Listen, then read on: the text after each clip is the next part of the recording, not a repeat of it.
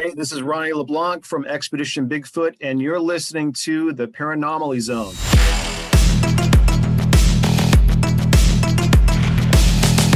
Look, I know the supernatural is something that isn't supposed to happen, but it does happen.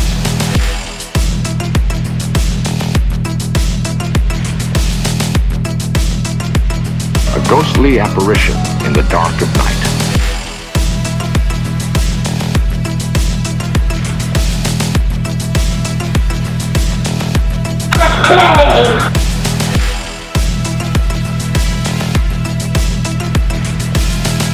Human sacrifice, dogs and cats living together, mass hysteria.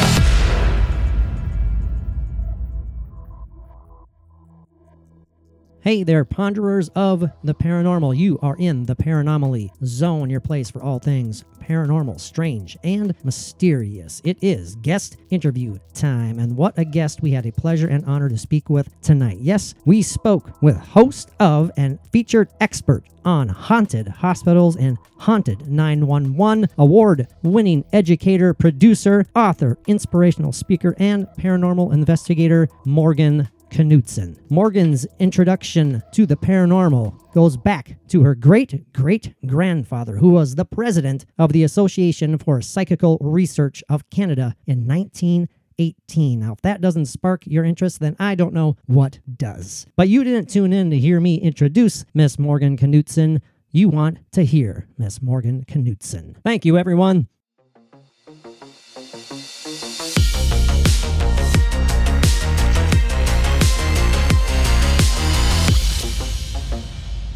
So do you got like about half an hour, Morgan? Yep. Oh, perfect. Now, when Mike and I met up earlier, and we're kind of touching base about stuff we want to make sure to talk about, you know, in the limited amount of time that we have. And perusing your website, one of the first things that we noticed and we were most intrigued by was your introduction into the paranormal, of what kind of sparked your interest and involved your great-great-grandfather. Could you talk to us about that for a little while? Yeah, absolutely. So my great-grandfather, Albert Durant Watson, was a really interesting man because he started out very early on as a physician and a poet and an astronomer. He was very well connected within the Ontario and Toronto community. Mike, you can actually still go see his house as a historical spot. And so he was very, very well known there. And what was interesting was that he was a very big time skeptic, like really big time skeptic. And it wasn't until a bunch of his friends got together and they were like, hey, you know, can we like use your house for a channeling session? And he was like, what? What? And they were like, yeah. We've like, there's this guy by the name of Louis Benjamin, and he's the real deal. And so anyway, Albert thought they were absolutely out of their mind, but he was a super nice guy. And he was like, yeah, use the back room. Just like, don't bug me. And so he invites this guy over. And so the curiosity kind of got the better of him. And, you know, he's leaning in and he's listening to this guy who is, I mean, he's young. He doesn't have much of an education. I mean, I think he like dropped out at like grade 8. He's not what Albert was expecting at all. So he's sitting there and these people are like, they're not only asking him questions, but he's doling out this wisdom that is so far past himself and his years and the information that is available generally to people at that time. Like if you guys read the books now, you'd be like, you know, this is like advanced for now. And here, this is early 1900s. And, you know, this guy's coming out with some pretty amazing stuff. And very positive, very joyful, you know, just you know, stuff you want to listen to. And he's going, okay, this is weird. Like, this is not what I was thinking that this was going to be. So he ended up sitting in on these sessions over and over again. And lo and behold, who Louis ends up channeling is, apart from many others, was Albert's mom, who he didn't know was dead at all. He did not have this information. And Albert was getting information that, I mean, nobody should have known. And he was like, okay, what is going on here? So he started like writing all this stuff down. And it was a group of entities that called themselves the humble ones of the 20th plane. and they were giving this beautifully positive message to the people around them, and the information was just really phenomenal. So he ended up writing 2 books, The 20th Plane and Birth Through Death: The Ethics of the 20th Plane, which were basically transcriptions of these sittings. And I tell you, like, you go back on these things now, and it is still like jewels of information within these books. At the time, his colleagues around him made mincemeat out of him. They were like, "You're out of your damn mind. I mean, you've got a career here, and you're a medical professional, and you're believing in this. Like, what are you doing?" Mm-hmm. And but at the end of the day, he was like, you know, and I mean, he fought with his own doubts, like, okay, maybe I am going nuts. Like, what is this? But at the end of the day, he was like, look, this is what I heard. And he's like, take it or leave it. But this is what I heard. This is what happened. This is what this group experienced. This is real. And it was, really, really phenomenal. So that was A.D. Watson. And as I say, you can see his house as a historical location today. I got to look up a lot of that. That's fascinating. Yeah, and there's another road trip for us, Mike. Yeah, definitely. We're always good up for road trips. Yeah. I'm in northern Minnesota. Mike's in, I guess, what? Southeastern North Dakota. Yeah. So oh, wow.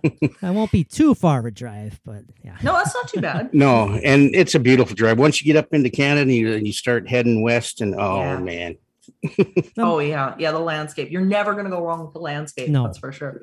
Yeah, I had an uncle. He's passed away now, but he was up there by Banff and everything, and Calgary, just absolutely beautiful. But anyway, Mike could go on and on here. Well, I just love Canada and my family so much. We have a guest, Mike. Okay, we have a guest. I know this is not about me. Definitely. So, Morgan, what do you take by that name, the Humble Ones? I'm intrigued by that. What do you think that exactly? Is there anything behind that, or does that just happens to be what they call themselves? I think it was deliberate. I think it was something that my impression is that they chose it so that it was never about them lording over the group with information. Mm-hmm. They were humble, but they seem to know who they were at a core level as consciousness. They knew who they were, but there was nothing condescending about the information. There was no warnings or evil messages or anything like that. And I think it was chosen as sort of a bridge for people. Like, look, this is how we're coming to the table. We're here to bring you this information. We're not here to, do some ego trip or, make some crazy, seance with ectoplasm or, some crazy, like that's not what the intention. And I think that was the underpinning of the entire session, was that we're here to pass on the information. No ego involved. No, it's pure positivity. Yes. Yeah. No, when you had also mentioned like your great grandfathers, like all of his colleagues were kind of like, whoa, what are you doing there, my friend? Do you think that kind of perception of those who are, for lack of a better term, into the paranormal, do you think that kind of negative perception is lessening as we move further and further down the line? Or do you think there's always going to be those kind of pseudo skeptics? That's one of our favorite terms, just people who disbelieve just to disbelieve. Pseudo skeptics, my biggest pet peeve. Yes. Yeah. Do you think don't even give it a chance? Do you think that kind of overall perception is changing? Yeah, I do. And I think what's helping to close the gap is not only the medical science that is coming into the picture now, but also the research and the understanding, or the slow understanding of quantum physics. And I think when we've got these two fields that are slowly starting to merge, I think what's happening is that quantum physics is really starting to look at parapsychology, because they've realized that there's such a strong connection there, and that parapsychology had a lot right. Everything from understanding the power of the mind and whether or not the consciousness is fundamental or emergent. We're beginning to understand that consciousness is fundamental to the universe. So all these concepts that were birthed in parapsychology are now being proposed in quantum physics. And so I think now that we've got this merging of fields, it's becoming impossible to not include. Right. No, I agree 100% with that. And I'm pretty sure Mike agrees with that. Oh, absolutely. And what I was meaning, about, skeptics in general, I mean, I do appreciate them, but like I was going to say, I didn't want to put them in the same category as the pseudo skeptics. No, right. Mhm. You know, I Yeah. just want, because, skeptics are great. They want to, well, Patrick, you are generally a very open-minded skeptic, which is Right. fantastic. And it makes for great episodes between him and I. So, You know, But yeah. that's kind of an interesting segue, Mike. Thank you for bringing that up. You know, we Mike and I kind of, we feed off each other for our podcast. And Mike has led a very, very paranormal life, and our longtime listeners know that. We talk about it quite a bit. Do you think that some people are more prone to experiencing the paranormal than others? Well, it's interesting because when you look at the research that has been done over the years about why certain people are more open to things like clairaudience, clairvoyance, all of that kind of a thing, what's really fascinating is that there are certain characteristics. One of the studies actually that was done very recently was the ability for certain people to be able to sort of get into the zone or tune out. So people like that are very artistic, for instance, that can, kind of zone into a painting, or even like, even athletes that like go into the zone when they're running, like just that sort of meditative state. I know exactly what you're talking about. Yeah. And that has been shown to very much heighten the capacity for somebody to have these experiences. Typically people that are, overthinking things, that are, trying really hard to have experiences, typically they just don't. They've had, and that's Patrick. Yeah. Well, and they've done many experiments over the years, whether it be Gansfeld experiments, remote viewing experiments, all sorts of things where, the first thing they do is get people to meditate and be able to slow that thinking process down. And the results have been extremely good for people who go in with either an open mind or believing that they're going to have good results. If the people that go in that are just like, no, it's not going to happen, or, oh, this never happens for me, or have that attitude, usually doesn't happen for them. Right. So as soon as you've got somebody who's basically, hoping that, or like, I guess, trying really hard to get something to go on, or is negative about it, the odds are it's not going to happen. Right. That makes sense. That makes perfect sense. Yeah. I mean, and that's gone back in my family, my great grandmother, and then coming down and I would imagine even before that, but as far as I know, back to my great grandmother. So it's a very, family thing that's gone back. But yeah, it runs in his veins, apparently. Another thing I'm proud of. Yeah, it's absolutely. good to be proud of it, though. Yeah, and my father, my grandmother, great grandmother. Yep. I'm looking at some of my notes I had written down. You have a very impressive, well, for lack of a better term, resume. But, Very. I mean, we got like, TV host, award-winning educator, producer, author. We need to talk about your latest book, The Gift of Instinct, inspirational speaker, and paranormal investigator. Our audience would be delighted to hear you talk about some of your experiences, or how you got the gig of being on Haunted Hospitals and Haunted one of my favorite 911. shows. Yeah, there was a marathon on Haunted I Hospitals. watched a marathon of it today, and I was every second. I love that show. Awesome, thank you. It's funny. When I was younger, because I didn't actually know about my family lineage until much later. It was before that my interest was piqued, and I had an incident when I was really young where I saw sort of apparition, sort of the faceless apparition, come running at me when I was young. I was like 9. Wow. And it terrified me when it first happened, but I was like completely fascinated. Yes. Like, what is this? This is amazing. And so years and years and years went by, and I was just, everything that I could get my hands on, I was absorbing. And I ended up meeting my business partner, Stephanie Wirtz, and she and I were still in school together. And she had the same passion for it that I did.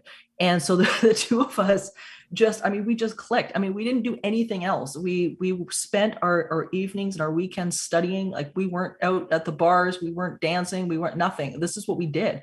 And we researched everything to death. And one of the things we were looking for was patterns in what was allowing certain people to have negative experiences versus positive experiences.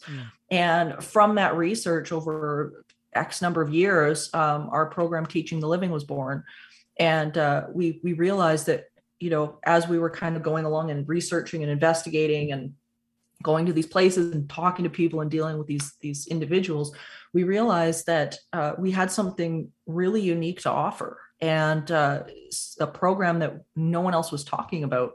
And so we began our work with the program and decided, let's see if we can teach some of this. Let's see if we can pass this on to people, because we were having such amazing results with it.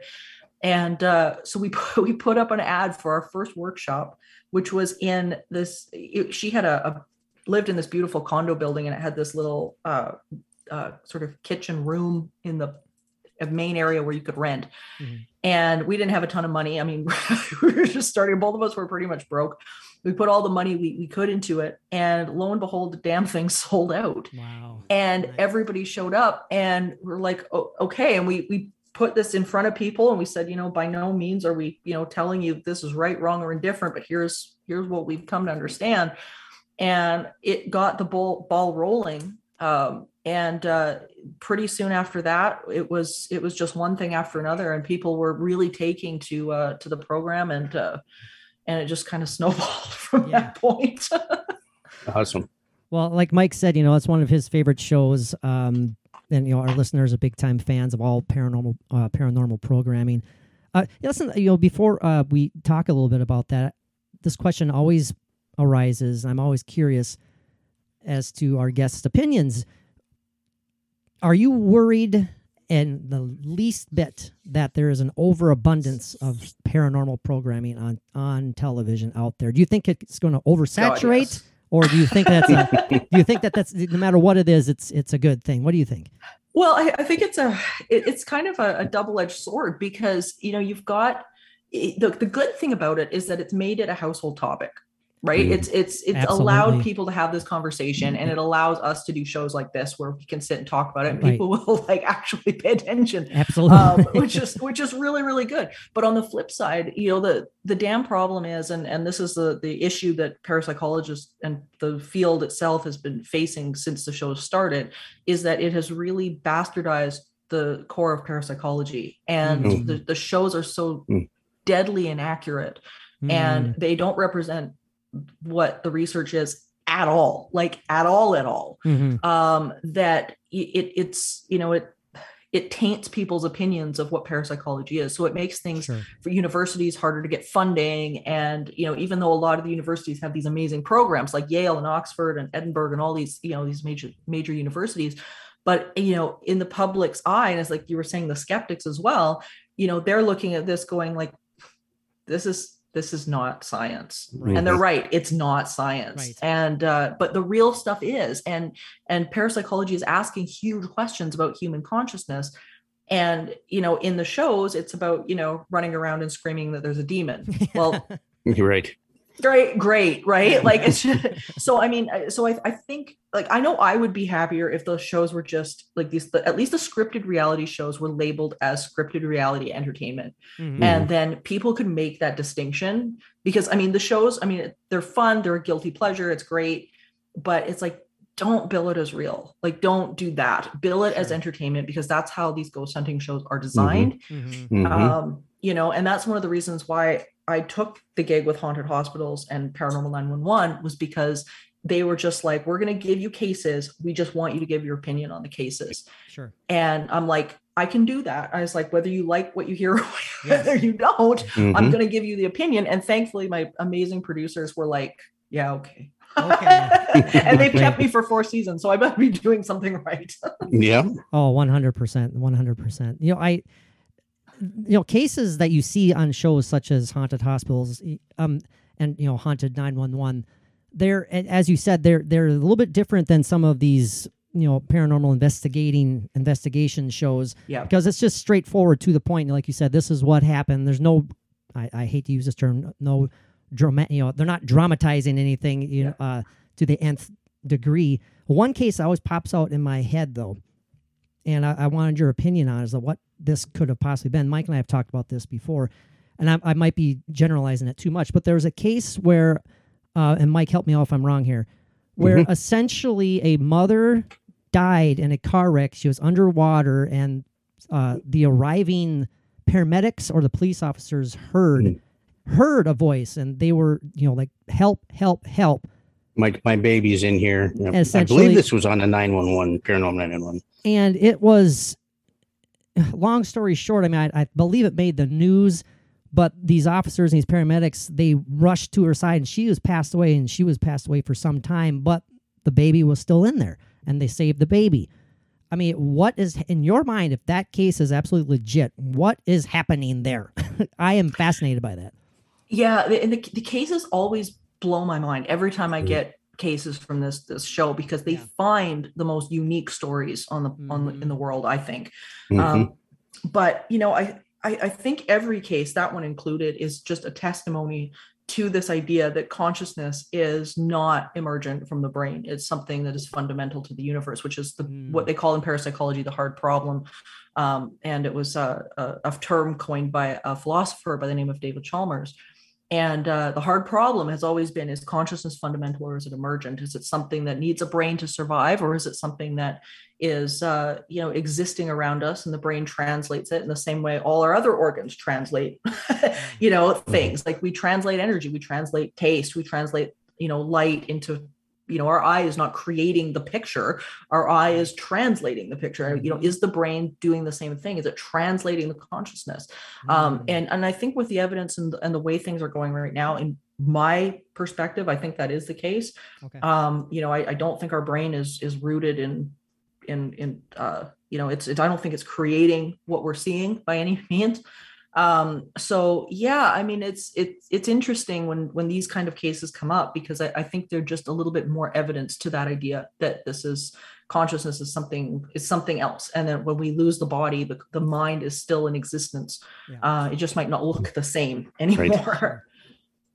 Right. Do you what would be your thoughts here? Now I'm just kind of going rapid fire, things that always just fascinate me. What your thoughts on supposed cases of reincarnation? For some, that popped into my mind right when you said that.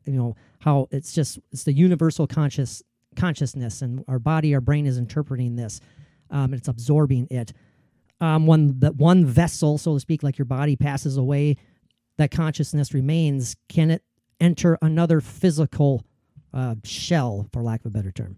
Well, there's been a lot of studies in relation to this subject. A fellow by the name of Dr. Ian Stevenson, who's kind of known, I think, as the king of reincarnation research throughout the years. And he did a lot of research around children and reincarnation. And what's so fascinating is that, for me, is I think reincarnation could possibly be the best physical evidence we have right now that the consciousness does continue, because these kids don't have a dog in the fight. And there's such bizarre, I mean, I don't believe in coincidences, but I think there's such bizarre happenings with these kids that we have to pay attention to it. And it, again, goes to show that this consciousness issue is likely emergent, or is likely fundamental, because you've got a situation where, every thought that's ever been thought is still in existence. So if that's the case, can we pick up on said thoughts? Right. So, we don't know what, I think, conclusively, whether or not it's necessarily a spirit that's translated into another body, but we can definitely look at the idea that there is, if that's not the case, then well, maybe these kids are picking up on the thought that's in the space, that's right, the energy that's continuing. Yeah. Exactly. So I think there's a lot of theories behind it, but when you get into even Ian Stevenson's research, it's really, really hard to put it down and negate it. Ian Stevenson. I've been taking notes that I need to check on. You're going to really be interested in it. His stuff is phenomenal, and it's so extensive. He did a lot of work in South America with these cases, and they're absolutely mind blowing. Like I don't know how you could explain it any other way. That's fascinating. Yeah, my brain's kind of melting a little bit right now. It's not because of the warmth. Now, while we still have time here, we need to talk about your books. I mean, what can you tell us about, well, like your new one, The Gift of Instinct? Talk to us about your book and, what it's all about, and Yeah, just lay it on us. Sure. So it was funny because I wasn't originally intending to write The Gift of Instinct. It came at the urging of a friend of mine who's into folklore, and he was like, no, you got to write another book. You got to write another book. So anyway, The Gift of Instinct, as I was kind of rattling around what I was going to write about, because my first book, Teaching the Living, I covered pretty much everything I wanted to cover. So I was struggling with another. I'm like, what am I going to write for the next one that's going to make it different? And so I realized there was fundamental lessons in parapsychology that I had learned myself throughout the years of doing this 20 years later. And I'm like, there's fundamental core lessons here that go beyond haunted houses that are so important to just everyday life experience. And self-awareness, that I realized that, I could break this down into my top 10 lessons. And if I could pass on the top 10 things that I've learned, what would they be? So I ended up really sitting down and thinking about it. And when I realized what the 10 lessons were going to be, the overall theme I realized was an instinct for more. That the universe calls us to more, and parapsychology calls us to more. And when we follow that calling, once you get hooked in and you follow that calling, then the doors start to open for you. It's really, really incredible. And, you really get this whole connection and a relationship with non-physical, but it's an instinct and everybody's got it to some degree, that there is more than this. And so that's why I called it The Gift of Instinct, was because I thought, that gift, once you get that that's there, it's there for everybody, then, and you start to follow these pathways, then, just the world ends up opening up. And so that was the core of The Gift of Instinct, was my top 10 lessons that I learned and how I have learned over the last 20 years of doing this. Yep. Book I need. Yep. Absolutely. I hope you enjoy it. If you get I wrote it down. Absolutely. I know I will. Do you find writing enjoyable? Do you like writing? I love writing. I am writing all the time. I not only the books, but I write for a haunted magazine in the UK as well. And awesome. And I write all the podcasts that on supernatural circumstances as well. So, so I'm constantly writing something down, and I write for fun too. I have I fiction write and stuff just for the hell of it. Nice. So yeah, it's awesome. just a blast. Multi-talented. Talk about getting into the zone. Writing is much like that as well. You tap into that and you just can't stop. It's like, and before you know it, it's like, man, I have a book. I did that years ago. Well, when I was in the military, I would sit in the barracks in my dorm room and I would all longhand, just writing and talk about a zone. And I came up with some stuff that it fascinated me even. I'm not saying it was great or anything, but once you get going and you just roll, and you don't, it's like, where is this stuff coming from? And then you look over it and you read what you've done, and it's pretty amazing. I couldn't agree with you more. And you're right. I think, sometimes it's being inspired. And I think there's a difference between, doing things from an inspired place versus putting the effort in and thinking your way through it. And, I talk about this, what you're talking about is exactly what I was talking about in The Gift of Instinct, where there's a point at which you're receiving from inspired thought rather than trying to effort your way through it. Right. The second lesson that I have in the book is about the skill of letting go. And it's so fascinating because, like we were talking about before with, what makes some people more prone to this stuff than other people, is that ability to let go. And when you can do that and you kind of get in the zone with whatever you're doing, then all of this inspiration starts to flow. And when you're really paying attention, you kind of wonder, wait a minute, is this me? Yeah. Is this me? Is this something else? And it's, in my understanding, it really is something more. Yeah. So this book, it's available on Amazon, I'm sure, or whatever. It is. Okay. Because I know just from hearing you and talking about it, it's definitely would be a great help for me. So definitely. I please let me know if you I can do that. Well, I just got the wonderful 10-minute warning from Zoom. Yeah, I hate that. We're going to make some changes on that so Yeah. these interviews can go a little bit longer. Morgan, if someone came, I'm just looking at any fast questions here. If someone came up to you just in general and asked you, Morgan, can you tell me what is a ghost? What would you tell them? Well, it's such a loaded question because Yeah. what everybody's definition is different. Yeah, Patrick's good at loaded questions. So Yeah, but everybody's definition is different. Some people think that a ghost implies to anything that is paranormal that's going on in a house. Some people refer to that as like something that was a person that's passed over that is now connected with consciousness, and you're interacting with that. Some people believe it's something that's evil and terrible and all of those things. So my definition, I guess, would be that it is a part of the consciousness of what we knew as a physical thing. But it's something that maybe could interact and manifest, that would think in real time, that would act in real time, not something that's just a replay of events going on in a space. But I think that would probably be my definition. But interestingly, to look at the different definitions, it's interesting because culturally it's so diverse. right, exactly. Oh, 100%. Yeah, that's been it's kind of a core of our podcast here. Is again, Mike and I we expound on our own personal theories and stuff, and we go back and forth, and a lot of our interest started. I would say, well, I shouldn't say our interest, but we just happened to run into each other. We had the same job, Mike, 15, 16 years ago. I can't remember how long it was. Well, at least 18, maybe. Well, we started talking at this point. Yeah, I started talking to this guy, and I realized that he was really into the paranormal, and he had some crazy flipping stories. And then we kind of, just here we are 18 years later doing a podcast, talking to wonderful people like you. And the core part of my interest, as Mike knows, is this is not about me, but it's like my father unfortunately passed away when I was 8 years old, and I've always just been fascinated with the idea of somehow communicating with him or knowing that some semblance of him is still out there.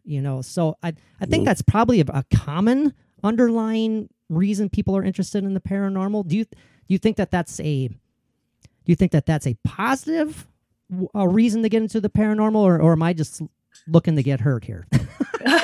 No, I think it's a really positive initiation into it. I think it usually is something along that line that intrigues people. Either they're looking to communicate with someone, or they've had something happen that they're going, what was this? I don't understand what happened. Actually, in my book, I write about an investigator by the name of Maurice Grosse. And he was, one of the chief investigators with the Society of Psychical Research.